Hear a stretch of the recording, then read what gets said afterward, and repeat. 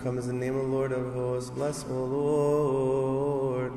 The reading of the Holy Gospel according to St. Luke. Glory to you,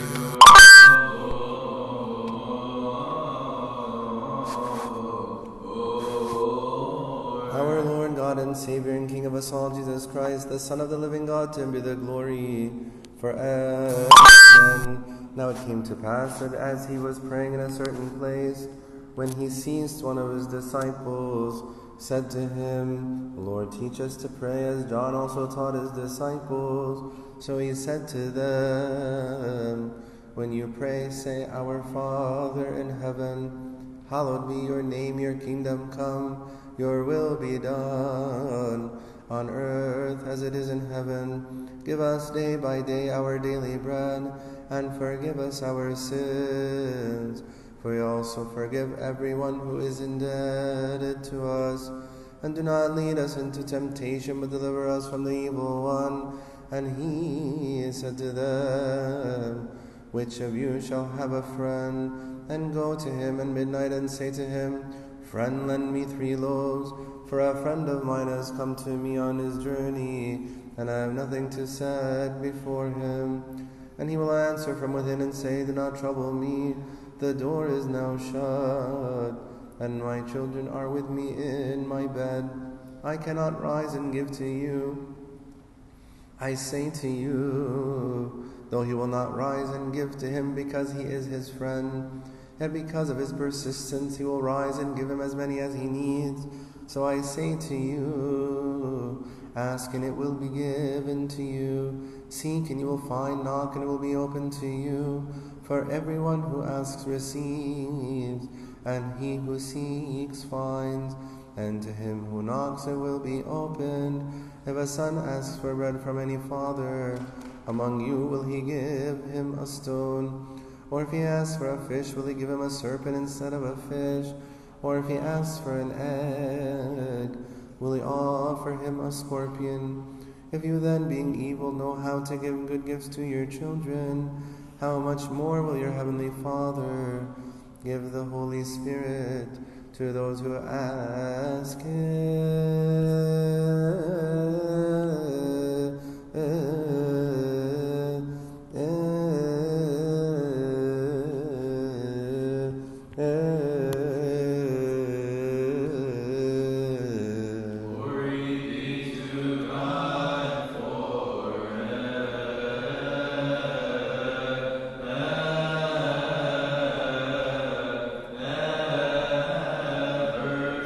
Father, and the Son, and the Holy Spirit, one God. Amen.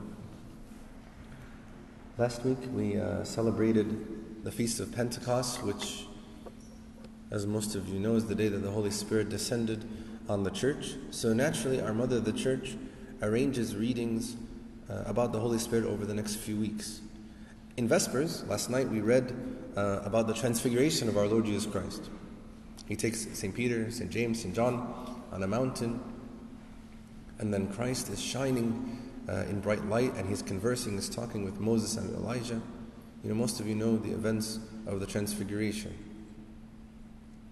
But I said that the church is arranging readings for these next 4 weeks about the Holy Spirit.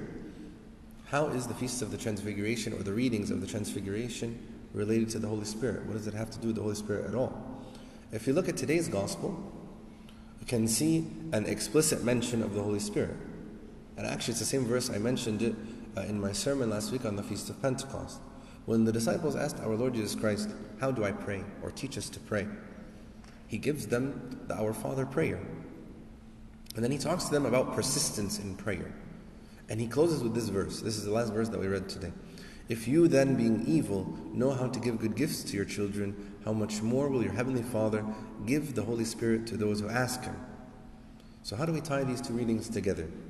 The events of the Transfiguration and this call from Christ to pray to God to give us the Holy Spirit. The link here actually is the Transfiguration represents that we, or what we can become when we are filled with the Holy Spirit. The concept is that the Holy Spirit can transform us from being carnal, from being earthly, into something much, much greater. There are two ways of asking the Holy Spirit to be involved in any process of transformation that will lead to our holiness. One is to ask Him to assist with our efforts, right? This is the way of sort of like ethics. We do the planning, we make the efforts, and we ask the Holy Spirit to help us. The other way, the better way, is to leave everything to the Holy Spirit. In its extreme, if I do nothing but pray and leave everything to the Holy Spirit, this is wrong. I have to have a balance of both. Both of the extremes are wrong, but of these two, the first one is probably the one we have to sort of watch out for more carefully, especially because we're in a period of time in the world where rationalism and humanism is something that is prominent in the world. The Scripture teaches us that the Holy Spirit does not work in that way. Doesn't work according to whatever you want, right? How does our Lord Jesus Christ describe the Holy Spirit? He says He blows where He wills. He's God. He's not going to be just told sort of what to do. The reading actually from the book of Acts this morning shows us this. It's very clear in that passage that the Holy Spirit tells the apostles to do certain things, and those things might not necessarily have always been their first plan. If we read a passage from one of the verses, it says, as they ministered to the Lord and fasted, the Holy Spirit said, now separate for me Barnabas and Saul for the work which I have called them. So all of a sudden, out of nowhere, the Holy Spirit says, separate for me these two people, and I have something that I need them to do. And then later, when he talks about Elymas the sorcerer, he's trying to convince the proconsul in the book of Acts to disregard the faith. He started to believe in the faith because of the words of St. Paul, and Elymas the sorcerer is trying to discourage him from believing. It says, then Saul, who was called Paul, filled with the Holy Spirit, looked intently at him and said, O full of all deceit and all fraud, you sons of the devil, you enemy of all righteousness, will you not cease perverting the straight ways of the Lord? So my point here is, today God is telling us we should be filled with the Holy Spirit. We should be transformed to be like Christ by the power of the Holy Spirit, and we can begin to achieve this when we ask for the Holy Spirit to be renewed in us. But when we pray for the Holy Spirit to come and to be renewed within us and to work more strongly in us, we must be prepared for the unexpected. Or at least we have to be prepared that He may direct us to say or to do something that maybe we would have never done on our own, or never thought to do on our own, or wasn't along the lines of the plan that I had for myself in my life. Because the goal of the Holy Spirit dwelling inside of us is what? Is our sanctification. Listen to what the Catholic epistle of today said. St. Peter, he calls the Christians that he was writing to, he says, elect according to the foreknowledge of God the Father in sanctification of the Spirit. Another way of saying that is it's a call for holiness. When something is holy or something is sanctified, it means it is something that is set apart. Something or someone is set apart from God. When all of you were baptized, we anoint you with the Holy Myroon. And we believe that the Holy Spirit comes and dwells in us in this sacrament. But the sacrament is also, the meaning behind it is we are separating ourselves for the service of God, or we're separating our entire selves to God Himself. It's a recognition that our nature belongs to God. We can't own ourselves, we can't own our bodies, we don't own our lives, even natural resources. They all belong to God. We are here in the world as priests of creation. When God created Adam and Eve, He gave Adam dominion over all of creation. So we're in the world as priests of creation, with the privilege of referring the creation back to its Creator. So when I pray to God the Father to give me the Holy Spirit, as our Lord Jesus Christ taught us in the passage that we read this morning, I should understand that it will come with an emptying of myself. Where I say, okay, I want God to fill me with the Holy Spirit. Yeah, but then I have to be empty. Or I have to not have other things there filling me. A realization that everything that is considered mine does not really belong to me, and that cannot really belong to me if I'm supposed to be transformed and transfigured like Christ on Mount Tabor. This means then, as I pray that prayer, I have to be ready. What does the Holy Spirit want to remove from my life? What does the Holy Spirit want me to add in my life? What needs to change for me to make room for Him? The Holy Spirit is not going to occupy space in my heart that is already filled with the things of the world. There has to be a process of emptying in order to make room for Him. You remember our Lord Jesus Christ, He gives a parable. He mentions about a person who is possessed by demons, and the demon finds the place swept and put in order. And then He says He goes and gets other demons, and the state of that man is worse than the first, right? But think about the middle of the parable. The process of sweeping and putting in order of our hearts, what is that? What is this process of sweeping and putting in order our hearts? If I say that our heart was a mess, it's full of things. And because when the demon was there, it was full and it was a mess. And then He swept it and put it in order. What is this? For us, as Orthodox Christians, this is what asceticism and spiritual practice is all about. The sweeping up of our souls, the emptying of ourselves for God. Our prayers, our repentance, our confession, our fasting are all ways that we sweep and put in order ourselves for the Holy Spirit to come and to dwell in us. There's something a little bit more that I wanted to mention that we sometimes miss. Holiness is, all of us, sometimes we have a tendency to understand holiness in an individualistic way. What I mean is, it's viewed as the transformation of an individual into a holy man or woman, characterized by, having certain virtues and shining forth qualities of like goodness, humility, love, etc. What we tend to forget is that when the Holy Spirit acts, He always brings about communion, and He creates community. We following the words of St. Paul, when we give a final blessing, we say, the gift and the fellowship of the Holy Spirit be with you all. At the end of any liturgical meeting, this is what we say at the end, the gift and fellowship of the Holy Spirit with you all. So there is no such thing actually as holy individualism. All holiness stems from the communion of the Spirit. It's this that actually makes the church holy, and at the same time so important for our spirituality. I cannot be a Christian alone. Being a Christian alone does not exist. That's why actually, especially now, when the churches are so limited in number and we're not able to come and pray as we usually are, this is why the church is not expressing itself in its fullness, right? Because the church in its fullness is the community, the body of believers, worshiping in fellowship and worshiping as one. It's because of the association of the Holy Spirit with communion that St. Cyprian says there is no salvation outside of the church. That's why this has to be taken seriously. We shouldn't look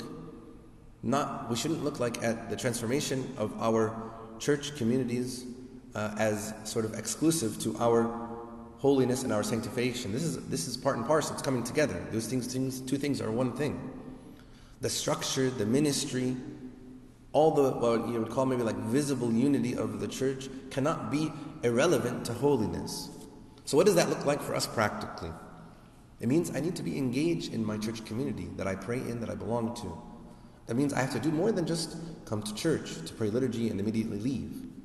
The people that are here with you in this community are the people that you will enter into the kingdom of heaven hand in hand with. We read this passage that I want to read to you many, many times on Sundays, but I want to read it again, and I want you all to really think about it. From the Epistle of St. John, he says, "He who says he is in the light and hates his brother is in darkness until now. He who loves his brother abides in the light, and there is no cause for stumbling in him. But he who hates his brother is in darkness and walks in darkness and does not know where he is going because the darkness has blinded his eyes." So ask yourselves this question. Do I truly love everyone that I pray with? The people that are sitting to your right and to your left are your brothers and sisters. Do you love them? It's easy for us to say yes. In our minds, we say, yeah, of course. I don't have anything against anybody. I love everybody.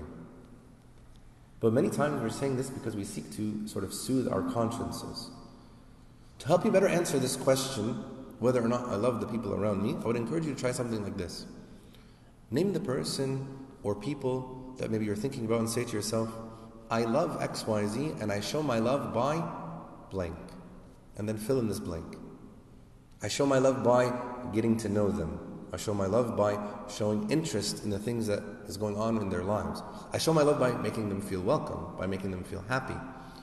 I show my love by edifying them, by seeking out opportunities to help them or to make their lives easier.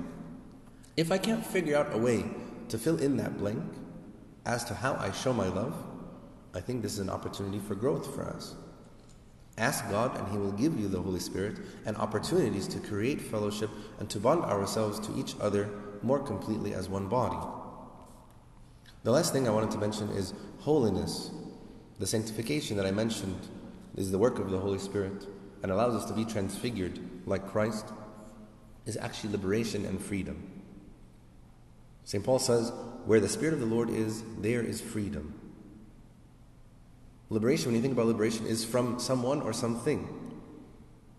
Freedom from someone or freedom from something. And it takes lots of different forms. Liberation, the Holy Spirit liberates us from the past. Forgiveness through repentance.